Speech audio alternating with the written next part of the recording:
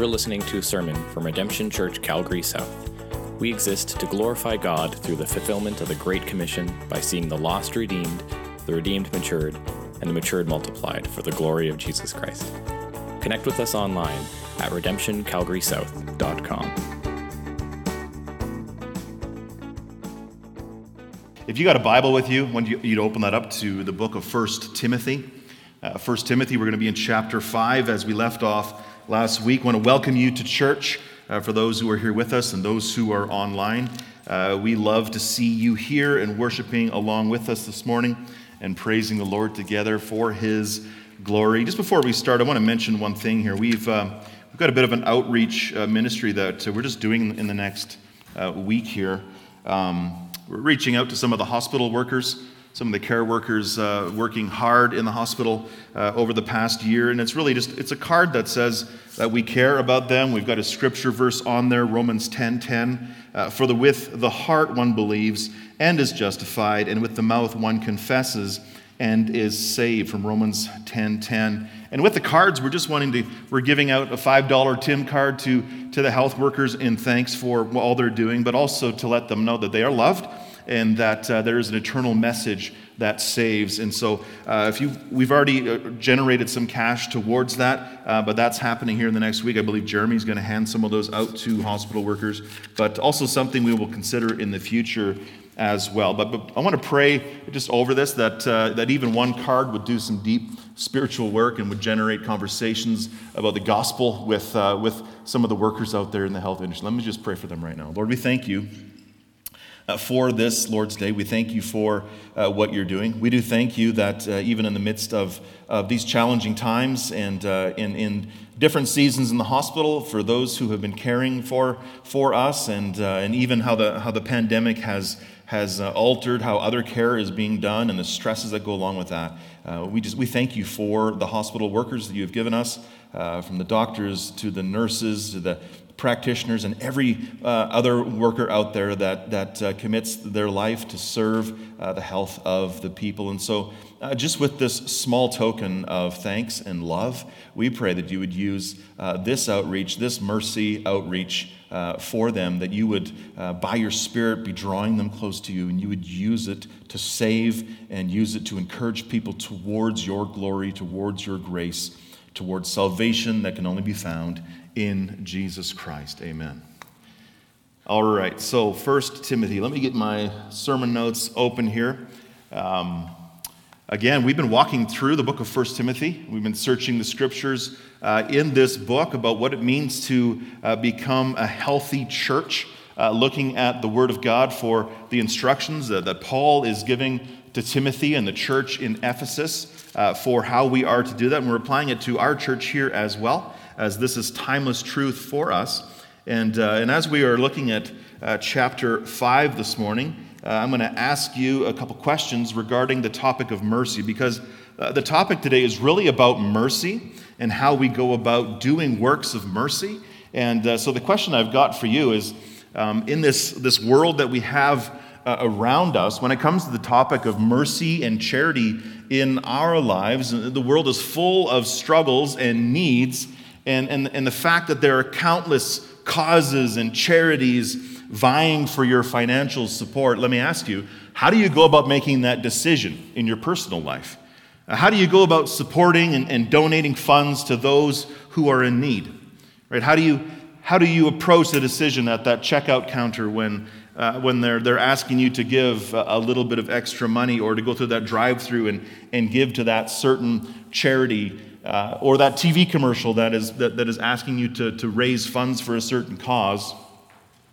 As these charities are trying to raise funds and take care of a need, and they're asking for your help, we as Christians, how are we to respond to that? And how do we respond and make decisions when it comes to charity and care and open-handedness? How do you choose who and what to support? How do you decide when to support and how to support? Do you just support every cause that comes across your lap, or do you have to use discernment? If so, how do you use that discernment? How do you discern which cases or causes to support? So as a pastor on behalf of the church, I get regular calls all the time. I get emails all the time and requests for all kinds of charities and ministries and people around the world seeking help, asking for money to help them in their poverty, to help them in their trouble. Right? The truth is that in a fallen world, there is no shortage of need out there, right? There's no shortage of distress in a fallen world, causes to be helping out with. And yes, as Christians, as we follow our Savior and His compassion, especially as Christians, we want to be charitable people, right? We love to help. We want to support. But how do we choose? How do we discern who to help and what to help as a church? Do we just support every person and every cause? What do we do? So as a healthy church is a merciful church, right? Jesus is merciful. Our God is merciful and gracious. As a healthy church is then a merciful church. When it comes to showing mercy, is there biblical wisdom for us? Is there wisdom in Scripture for how we are to go about this? Which brings us to our text today, or should I say the text brings us to this today from 1 Timothy chapter 5, verses 3 to 16. And what we're going to see here is Paul instructing Timothy and the Ephesian church of how they are to support widows within the church. So let's start by reading that 1 Timothy chapter 5, verses 3 to 16. Paul writes to Timothy, and he says, "Honor widows who are truly widows. But if a widow has children or grandchildren, let them first learn to show godliness to their own household and to make some return to their parents. For this is pleasing in the sight of God.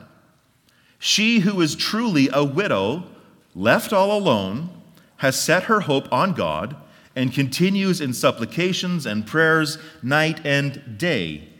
But she who is self-indulgent is dead even while she lives. Command these things as well, so that they may be without reproach. But if anyone does not provide for his relatives, and especially for members of his household, he is denied the faith and is worse than an unbeliever. Let a widow be enrolled if she is not less than 60 years of age, having been the wife of one husband, and having a reputation for good works. If she has brought up children, has shown hospitality, has washed the feet of the saints, has cared for the afflicted, and has devoted herself to every good work. But refuse to enroll younger widows, for when their passions draw them away from Christ, they desire to marry, and so incur condemnation for having abandoned their former faith. Besides that, they learn to be idlers, going around from house to house, and not only idlers, but also gossips and busybodies, saying what they should not. So I would have younger widows marry, bear children, manage their households, and give the adversary no occasion for slander. For some have already strayed after Satan. If any believing woman has relatives who are widows, let her care for them. Let the church not be burdened, so that it may care for those who are truly widows." Let's pray. Father, we thank you for gathering us. We thank you that by your grace, we've got this privilege on Sunday mornings, on this Lord's Day, this day at the beginning of the week, that we get to set the week straight. We get to set our eyes on you so that you would fuel our fire for the week. And that by your word, by your Spirit, you would do a deep work within us. And as we look at this text about widows, even right now, maybe we're a little puzzled about how do we apply this. But Lord, we ask you that by your Spirit, by your grace, that you would illuminate the word to our hearts, and that you would teach us how to apply this directly to our church and to our lives as we desire to move forward as a healthy church. Lord, we love you and we thank you. We pray that you would receive all the worship that is due your name today in this church. We pray in Christ's name, amen. A healthy church is a merciful church. A church that longs to love and to care for the needy. And this is the same care that we've seen from our Lord and Savior Jesus Christ as he was on this planet. But when it comes to showing mercy as a church, friends, we need wisdom. We really do. We need discernment. We need to ensure that the church, as we just read, is not overburdened so that we can be truly helpful for those who are in need, so that we can truly serve those who are truly needy. And so as we examine this specific challenge of caring for widows in the Ephesian context here, what we're going to see is 5 principles for us to guide us and to give us wisdom for how we are to go about supporting the needy, to be showing mercy as a church. And this all starts in verses 3 to 5, where we're going to see the first principle that we're going to apply here this morning, and that is this: that when it comes to supporting the needy, we need to start by authenticating the need. We need to start by authenticating the need. So, as the Ephesian church was experiencing here, this was a challenging issue going on. The challenge was care for the widows. And so Paul is instructing Timothy here first to engage the issue by what? It says in verse 3 that he is to, and the church is to, honor widows who are truly widows. To say it another way, it's to honor widows who are widows indeed. And in that, he's calling, in that phrase, calling Timothy to authenticate the need. Now, as we see that this problem with widows is facing the Ephesian church, this is one of those instances in Scripture that may feel like it really doesn't apply readily, that whatever the church was facing at that time in their context and in their practice back then maybe really doesn't feel right now in our church that this applies to us here today. Now, to be sure, there are churches today who have established ministry to widows, vibrant ministry to widows. Churches that may have a more elderly population where we would see that this would more readily apply. But as we're a very young church, and we just have a few older brothers and sisters among us, and yes, we've had a few widows among us over the years as well, we may be tempted in this text just to kind of skip by and to glaze over it, to kind of look over this section of Scripture in order to get to something more applicable, right? Well, as much as that is a temptation, we remember that all Scripture is breathed out by God and it is profitable. And we also remember that where the Bible may seem to be more descriptive about a certain situation and less prescriptive, we have to realize there's always implications from the text. There's always principles that we pull out that can readily apply to our situation and our scenario as well for any church of any time. And so this care of widows may seem to be something kind of far off for us, but it was a big deal in Ephesus. It was a big deal to Paul. It was a big deal to Timothy. It was a big deal to God. It is a big deal to God. You see, friends, the care of widows in the eyes of God was a massive deal. When Paul says, honor widows who are truly widows, this command to honor a widow is really the inside scoop to the very heart of God himself. That God has a special place of mercy and compassion for widows. He's concerned for the provision and the protection of widows. Again, last week we went through the 5th commandment, but again, that applies here today, right? The 5th commandment calls us to honor our fathers and our mothers, right? And as Paul says, honor widows, this is an extension of that command, right? That when a woman's wife dies and leaves her all alone, the honor that she is to receive is to be amplified. Because God is extremely concerned for the widow's welfare. We see this throughout the Scriptures.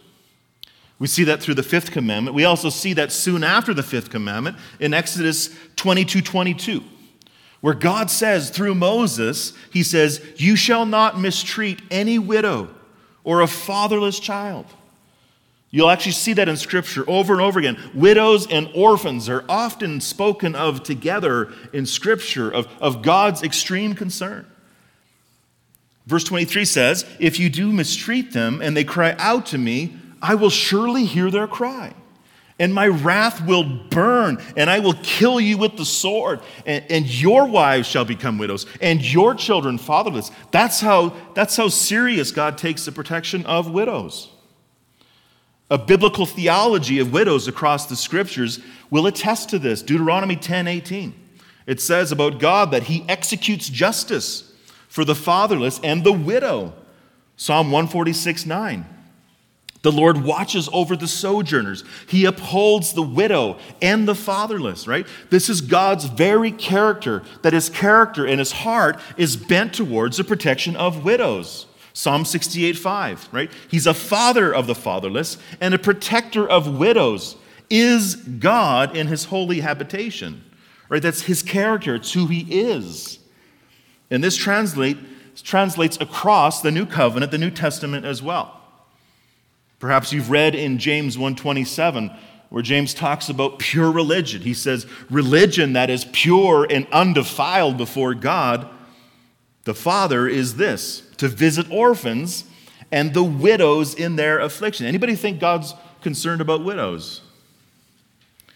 When Jesus himself walked the earth, he raised a widow's son from the dead because he was concerned for the care of that widow. Luke 7:12-15. As he drew near to the gate of the town, behold, a man who had died was being carried out. And it says he was the only son of his mother. But then it says he was not only the son of his mother, but she was a widow.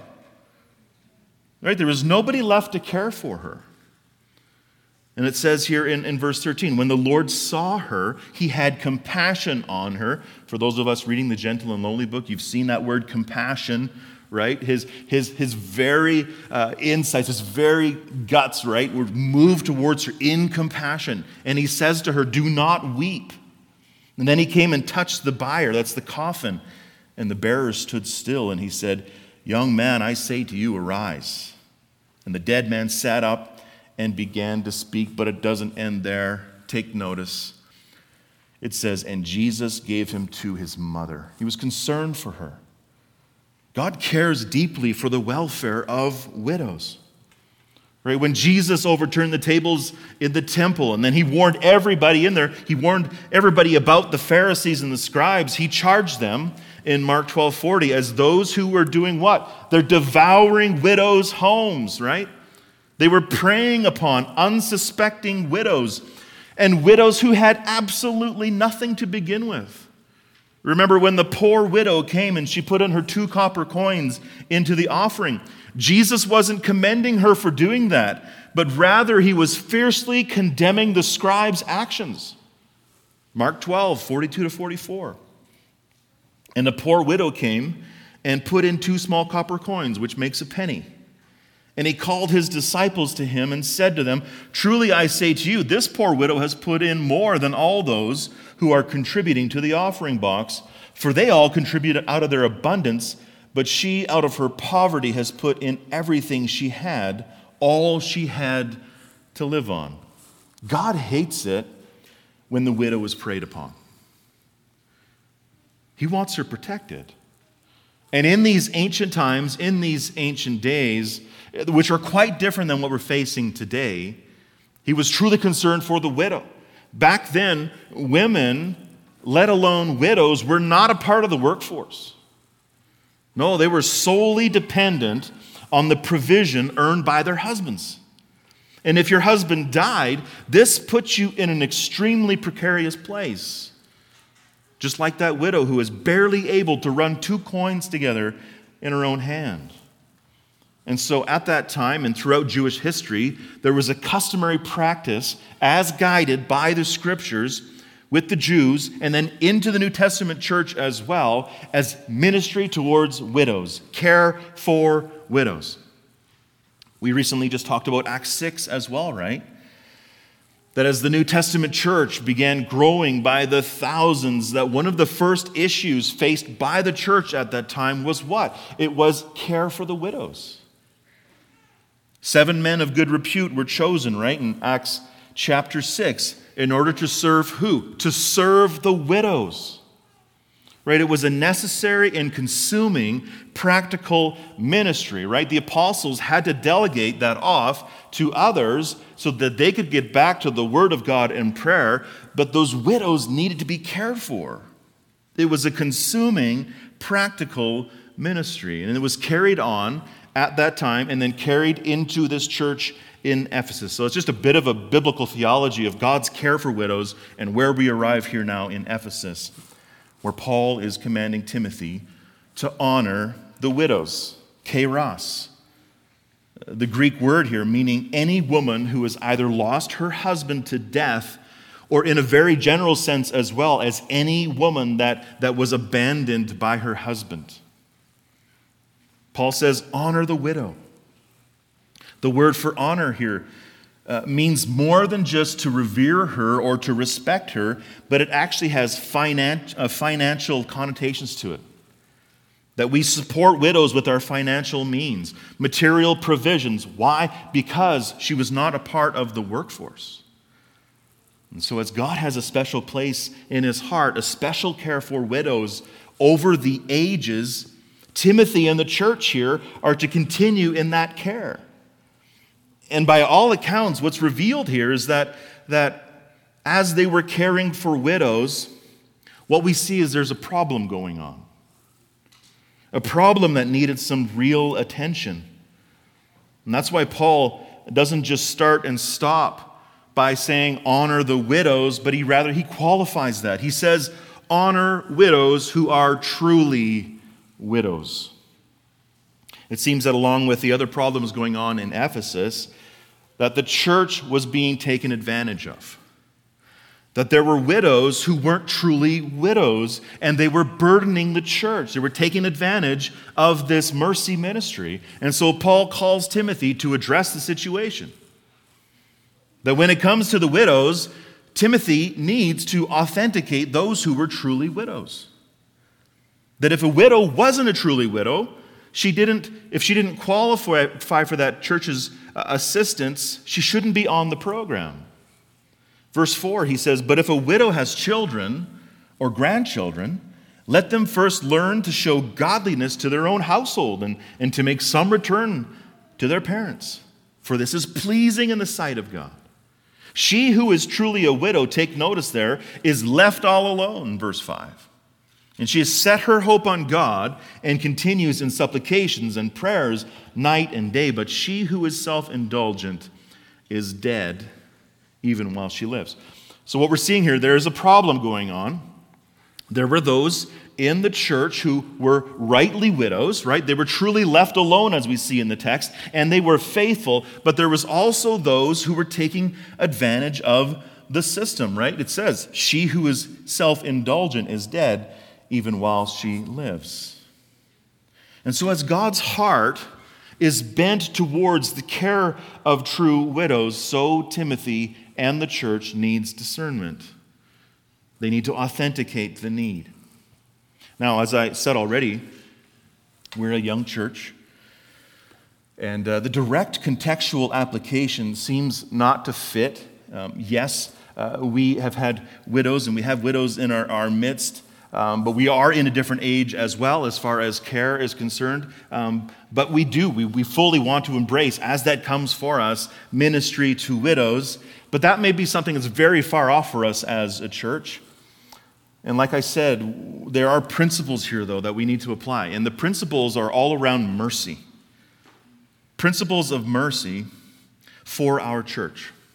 So as we seek to be a healthy church, and as a healthy church is a merciful church, how Timothy was to authenticate the true need for the widow ministry, we also need to be careful how we extend ourselves as a church in ministry as well. Although we're all called to be open-handed and called to be generous and hospitable to all, as we engage as a church in serious, dedicated mercy ministry, like the care for widows or the care of orphans or anything that we commit to as a body of Christ, extending mercy to the world, the direction from the Scriptures, the direction from the Lord here is for us to be careful. It's for us to be discerning. And it's for us to be authenticating the need. So, As I mentioned already, I get phone calls and emails all the time requesting commitment and finances from our church for individuals outside of our church and all kinds of mercy ministries.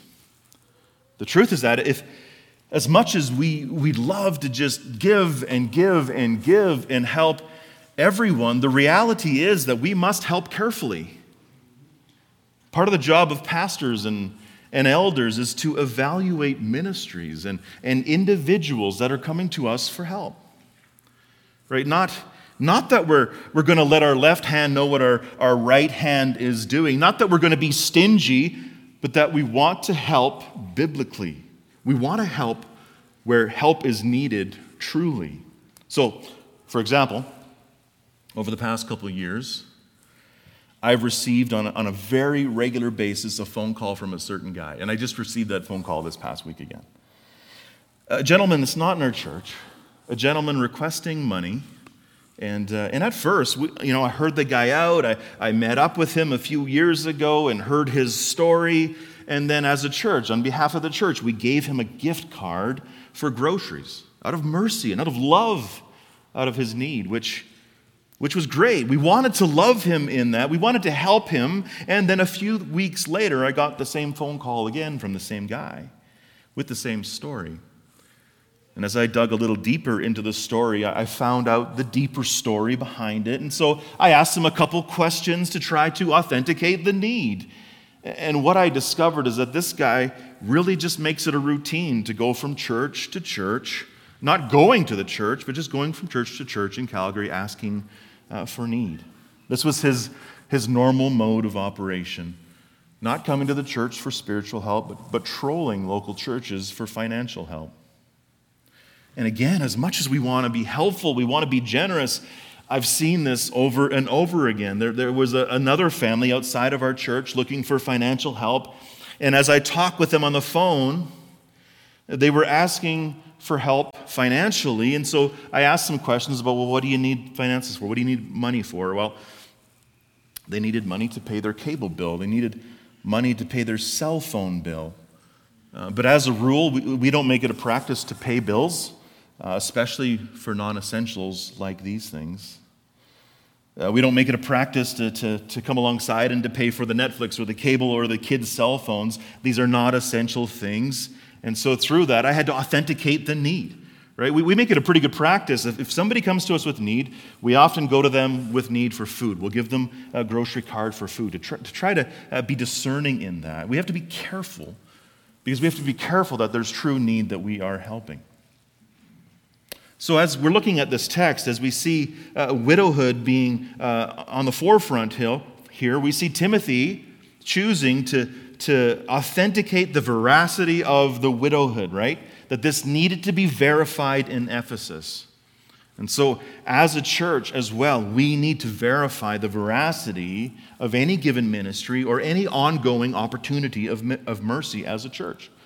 When it comes to benevolence, yes, we want to be charitable. Yes, we want to be generous. Yes, we want to be loving as a church. But according to the biblical principles, we need to authenticate the need because we truly want to help those who truly need help.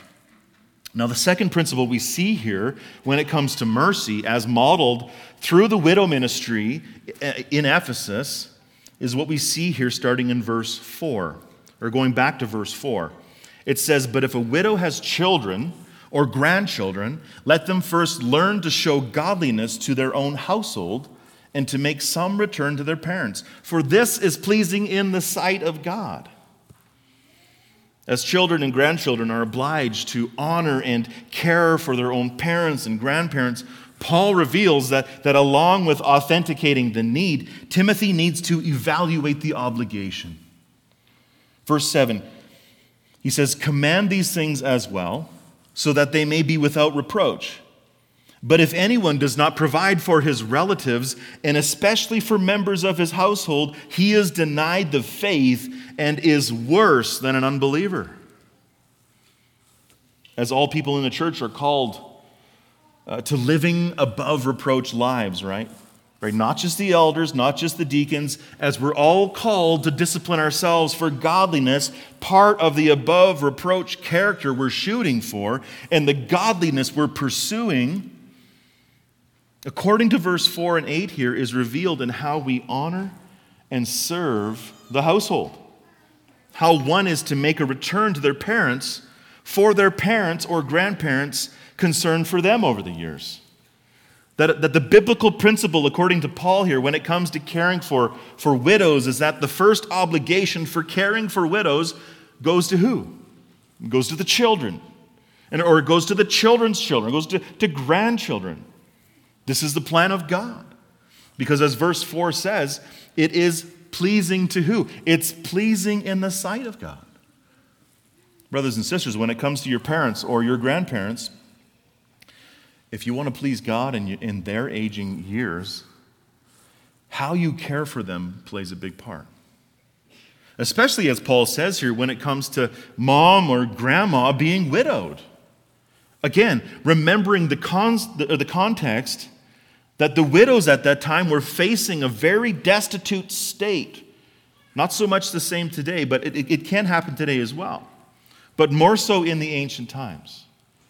But nonetheless, there's biblical precedence here. There's, that although society right now is somewhat different in our Western culture, we have the freedom today, as not so much back then, for our women to have careers and jobs and to care. But nonetheless, when it comes to mom or grandma needing care and help, if there are children and grandchildren in the picture, the onus is on them. The onus is on you. Right? If you call yourself a Christian and you don't care for your parents when they're in need, you're not acting as a believer. That's why Paul says in verse 8, "But if anyone does not provide for his relatives, and especially for members of his household, he has denied the faith and is worse than an unbeliever." Right? Not just widows, but he also shows us household members and relatives. If you don't care or provide for them when they are in need, Paul says that you're worse than an unbeliever. That hurts. That's harsh. But it's biblically true. Even at that time, the pagan culture knew that you were to care for your parents. And so obviously what's going on here in Ephesus is that the ministry to widows was being taken advantage of. People were assuming that the church was just going to care for all the widows, even when it was their obligation to take care of their own. Well, as we established, a widow who is truly a widow, according to Scripture, is a widow who is, as verse 5 says, is left all alone. Meaning that she has nobody. She has no sons, she has no daughters, and she has no grandchildren to care for her, or they have rejected her altogether. She has nobody. And so it was the duty of Timothy and the elders at Ephesus to discern her need, to evaluate the obligation at hand, and to ask the question, is there family that is obliged to care for you? So let's just say that there's a widow in our church who desperately needs help. What do we do about it? What if in the years down the road as a church, there are many widows in our church who need help? What do we do about that? Well, first, with the same heart of our God, we want to provide, we want to protect our widows, right? That's our hearts for sure towards them. But as the Scriptures instruct, the first question we need to ask is there family around that needs to care for this widow? Is there Christian family who understands her need and they understand their obligation to their mother or their grandmother? Right? As elders in the church, we have to make sure that when we are engaging a widow to care for her, we need to first look at whose responsibility it is, according to the Scriptures. That those who are pursuing godliness and those who are Christians are mercifully pursuing their own family to help.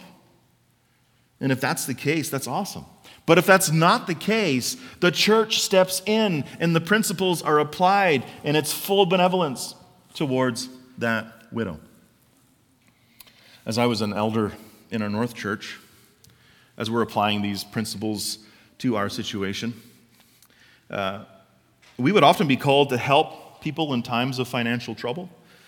And as a rule, the first time we would help, we wouldn't ask questions. We would hear the case with charity and then just respond generously with the love of Christ to love them in their time of need. But when it came to ongoing cases or larger requests for help, we had to end up creating a benevolency policy to follow out of the Scriptures. And a part of that benevolency policy was that we needed to authenticate the need, as we've already discussed. And along with that, we also needed to be asking the relative question, right? Who have you sought in your family for help? Because as the widow outlined, the widow cases outlined here by Paul clearly state that it is the family who is to be first in line when it comes to responsibility. But if they don't help, or if they don't have family, then we move the ball down the road and we help them in providing assistance for them. For example, let's say an older gentleman in the church is facing a medical issue. He has ongoing medication to be covered and it's expensive, and he has no means of paying that for himself. Again, we would be there for him in an instant and cover that momentary help.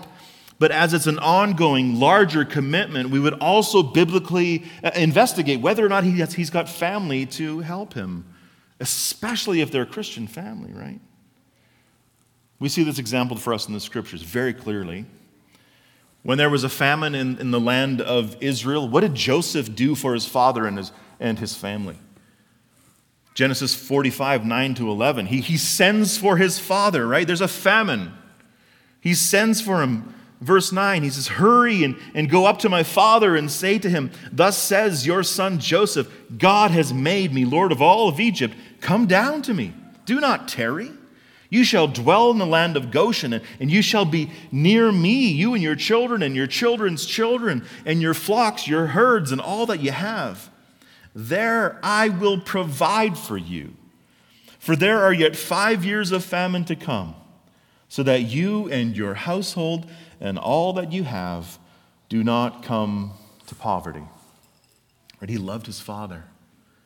He loved his father enough. And when you know the story, even in light of the terrible sin of his family, abandoning him to death, what does he do when there's a famine? He honors them. He cares for them. He cares for his father and his family in their time of need. When it comes to a time of need, the family is the first obligation. As family, we must be first in line to care for our parents, especially widows. Again, we see that modeled not only by Joseph, but by Jesus himself. When upon the last moments of Jesus' life, as his mother, who was probably a widow at that time, as Jesus is on the cross, as he's suffering and dying for the sins of the world, just before he breathes his last breath, as he's suffering the wrath of God for sin, he never forgot to honor his mother. Now, John's gospel shows us in chapter 9, verse 26-27, when Jesus saw his mother and the disciple whom he loved, John, right, standing nearby, he said to his mother, "Woman, behold your son." Then he said to the disciple, he said to John, "Behold your mother." And from that hour, the disciple took her to his own home. He took care of her as his mother. Jesus was concerned for the welfare of his widowed mother. He didn't leave her helpless. He honored her and he cared for her, even at the point of death as he was suffering for your sin and my sin. We need to evaluate the obligation. Family comes first in the care of the needy. And then as we get to verse 9, we see an even further principle here to apply, and that's the principle of prioritizing the church or prioritizing the faithful. As true widows are identified, Paul says in verse 9, let a widow be enrolled, right, to be put on the list of care if she is not less than 60 years of age. They had some kind of an age standard at that time that was appropriate for their context. And having been the wife of one husband, right, she was above reproach in her marriage, and having a reputation for good works, right? Good works as in She brought up children, right? She was a faithful mom. She showed hospitality, right? She herself was an open-handed carer of others. She washed the feet of the saints, right? She was a faithful servant, and she has cared for the afflicted, and she has devoted herself to every good work. Paul is basically setting the standard that if a widow has been faithful within her calling as a Christian, and as she devoted herself to every good work, she is therefore prioritized in the enrollment or the list of help from the church to care for her. If the evidence of her Christian walk revealed that she was fully committed to the church, then the church has absolutely no problem fully committing to her care. And as there was an enrollment or a list, this means that this was more than a one-time kind of help. This wasn't just a momentary assistance. According to the fact that she was on a list, meant that there was an ongoing official commitment to sustain her in her life. And as the church in Ephesus was responsible to care for these widows, there were standards to that responsibility. And the standard was faithfulness, as we see in the text. That the widows who were prioritized were widows within the church. She was to be over a certain age. She was to have a legacy of faithfulness in the church. And then the church commits to help. And as much as we generously and willingly help outside the church, we are to help that much more within the church. Galatians 6:10 says, "So then, as we have opportunity, let us do good to everyone, and especially to those who are of the household of faith." Friends, as we are to aim our love towards all and help all when one member of the body is hurting or in need, as a physical body pours its resources into an injury to heal it, so we as the body of Christ run to help the member of the body. And they have the highest priority, right? As many opportunities of mercy are coming our way all the time, it's those of the household of faith that should get our first attention. As this widow is qualified through her testimony of faith in the church, it is those of the faith that we watch and we care for all the more. Right? That's why when a brother or a sister gets sick or has a new baby, we're there to help. We love to help. And it's quick help because we love you as family. We'll treat you as family.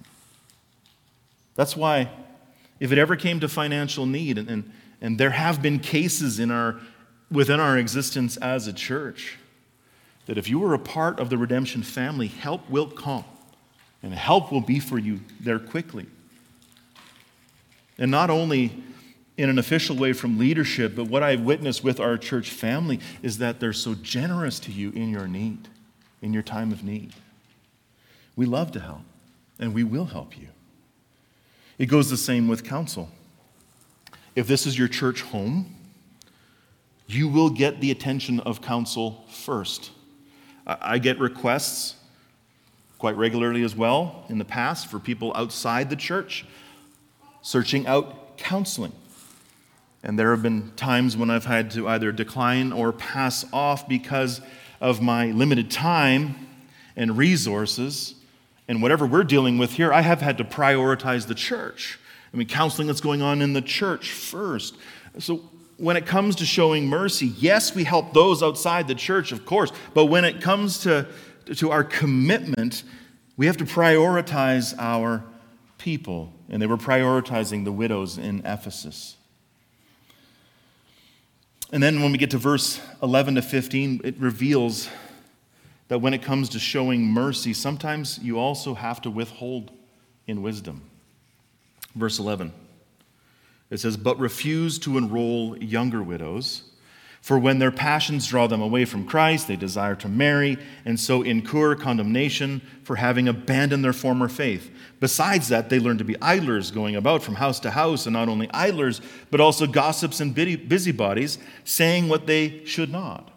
So," Paul says, "I would have younger widows marry, bear children, manage their households, and give the adversary no occasion for slander, for some have already strayed after Satan. Brothers and sisters, to withhold help is sometimes the wisest thing you can do. For Paul and Timothy, in the context of the Ephesian church, putting younger women on the list of enrollment, or younger widows on the list of enrollment for help and support, would end up becoming a bigger problem. A problem for the church and a problem for that younger widow. In fact, putting them on the list wasn't going to help them at all. But what it was going to do was going to enable them to sin. Paul says their passions were going to pull them away from Christ as they would desire to marry. And this would possibly even mean that they were marrying unbelievers, which is this whole incurring condemnation, right? They would even be abandoning their faith for a man. How often have you seen that? And then on top of that, the idleness of the widow at her young age could cause gossip to rise up in her heart and busybodiness to take root, saying things that she shouldn't. No, what Paul's saying is rather than putting the younger ladies on the list, Paul's counsel is that they should marry. That instead of being idle, that the Christian men should pursue them in marriage, and they should be looking for that, so that young energy, that young drive, that young passion that God has given them in their young age would be exercised and directed towards bearing children, managing their households, right? This would have been the same honorable life that these older women would have lived, so that the adversary, Satan, would not get a hold, right? That in her potential idleness, Satan would not accuse. So for the Ephesians, and even for today, there is wisdom for younger women to remarry. There is wisdom in how you approach mercy towards them. Mercy that is helpful for some, but is unhelpful for others. For example, just in parenting itself, if you do everything for your children, how will they ever learn to do it for themselves? If you keep showing mercy towards a wayward child when in fact what they need is withholding, how will they ever learn responsibility? Same goes for the financial help of the needy. As good and as right as it is to step in and to help somebody in their immediate need, and we should do that, you have to be careful not to end up becoming an unhelpful enabler. If you help somebody so much that it removes their own responsibility, it creates fertile ground for idleness, for busybodiness, which leads to sin. No, the scriptures are pretty clear. 2 Thessalonians 3:10 says, if anyone is not willing to work, let him not eat. If the church enables someone against what they are able to do for themselves, what they are created to do by God, we do a disservice to them. In the Old Testament, the Israelites were instructed to help the poor. But what's interesting is the wisdom in how they were to go about doing it. Leviticus 23:22. And when you reap your harvest of your land, you shall not reap your field right up to its edge, nor shall you gather the gleanings after your harvest. You shall leave them for the poor and for the sojourner. I am the Lord your God. Right? There was an ongoing system of benevolence that didn't undermine the responsibility to do the work. Now, of course, there are those who can't work, right? There are those facing all kinds of trouble that they just need your help. And we're going to show them that mercy. But we need to be careful, because sometimes the way that we do mercy doesn't help the person out in the end, right? And so we evaluate the need, we identify the obligation, we prioritize the church, we withhold in wisdom, and then fifthly, and as all of these principles need to be in place and followed, the last principle we see here in verses 16 is to unleash your mercy. Unleash your mercy. Verse 16. If any believing woman has relatives who are widows, let her care for them. Let the church not be burdened. Why? so that it may care for those who are truly widows. As the Ephesian church was called to serve those who were truly widows, we want to make sure that we are extending mercy to those who truly need it. Friends, we can't be so overwhelmed with trying to help everyone that we can't truly care for those in desperate need. When you give yourself to everything, you end up doing nothing. You have to be careful. What's true is that the church can be so overburdened by giving itself to too much that it produces problems. I mean, I know of a local church that started out a mercy ministry of sorts to a local community, and it all started with great intentions, and it was embraced by the public, and it really took off. It was exciting. It was a success story, but in the end, the ministry required so much attention that it became a burden. That mercy ministry became the focus and the burden of that church, and it became so overwhelming that it caused some real problems for that church. So we got to be careful.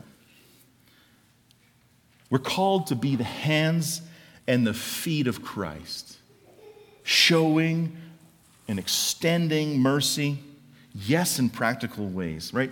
But we can't let mercy override the mission of the church. We can't let practical mercy ministry override the ultimate message of mercy that is found only in Jesus Christ. Right? Sometimes in our focus on social causes, social issues, and mercy ministry, sometimes the message gets sidelined, right? The gospel gets lost. And what ends up happening is that the message of true, everlasting mercy ends up being bound and leashed. When Jesus met the woman at the well, right, he not only gave her practical water, what did he tell her? Right? He's going to take her to living water. The message of saving mercy. Friends, the message of saving mercy must always accompany practical mercy. That as our mission, yes, is to have the compassion of Christ towards the poor and the needy, as Jesus always did. His practical compassion was always meant to point forward to his saving compassion. The gospel message of the kingdom of God.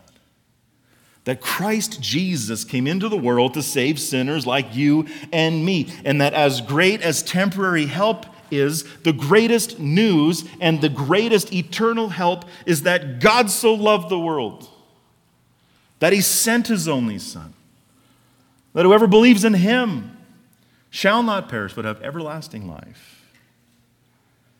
That while we were yet sinners, Christ came to live for us and came to die for us, the perfect sinless life that we could never live and the just death that we all deserved. Jesus came to take the penalty. Jesus came to take the judgment. Jesus became sin who knew no sin so that in him we can become the righteousness of Christ. This is the greatest mercy of all time. We can't let an overburden of practical ministry come between that and the message to the lost and the needy. Ephesians 2, 4-5. But God, being rich in mercy, because of the great love for which he loved us, even when we were dead in our trespasses, made us alive together with Christ. By grace you have been saved. The greatest act of all acts is the cross of Jesus Christ. The greatest act of mercy, the greatest act of help, the greatest act of generosity and charity, that overflowing mercy of God towards us was on that cross. So as we seek to be a healthy church, and as a healthy church is a merciful church, how Timothy needed guidance with the mercy ministry to widows, so we need guidance as well. We need guidance in our efforts of ministry as a church, so that in the end, ultimately, love will be shown, mercy will be shown, but the eternal message of mercy would be unleashed towards the world. Let's pray. Father, we thank you for your word. As we look at this text, Initially, it seems far off in our context. And yes, as we consider widows and the ministry here explained, we see how that readily applies to that. But how do we apply that here? We've just asked you that, and we pray that as we move forward as a church, as we seek to love the lost, as we seek to love the hurting, the destitute, the poor, that we would also follow your wisdom. And more than that, what we want is that the true message of mercy through Jesus Christ, the gospel, that wouldn't be overburdened and hidden underneath us busying ourselves with so many things, but that would be at the center. And that with the extension of mercy, we would always be extending the mercy of Jesus Christ to a lost and dying, hurting world. We love you, Lord. We thank you for the mercy that you have shown us, that in our sin, you came for us, your mercy poured out towards us. And as we seek as well to extend that same mercy to the world, we ask for your Spirit's help and your guidance for the days ahead. Thanks for listening. Follow us on social media to stay up to date on current events and information from Redemption Church, Calgary South. And don't forget, you are loved.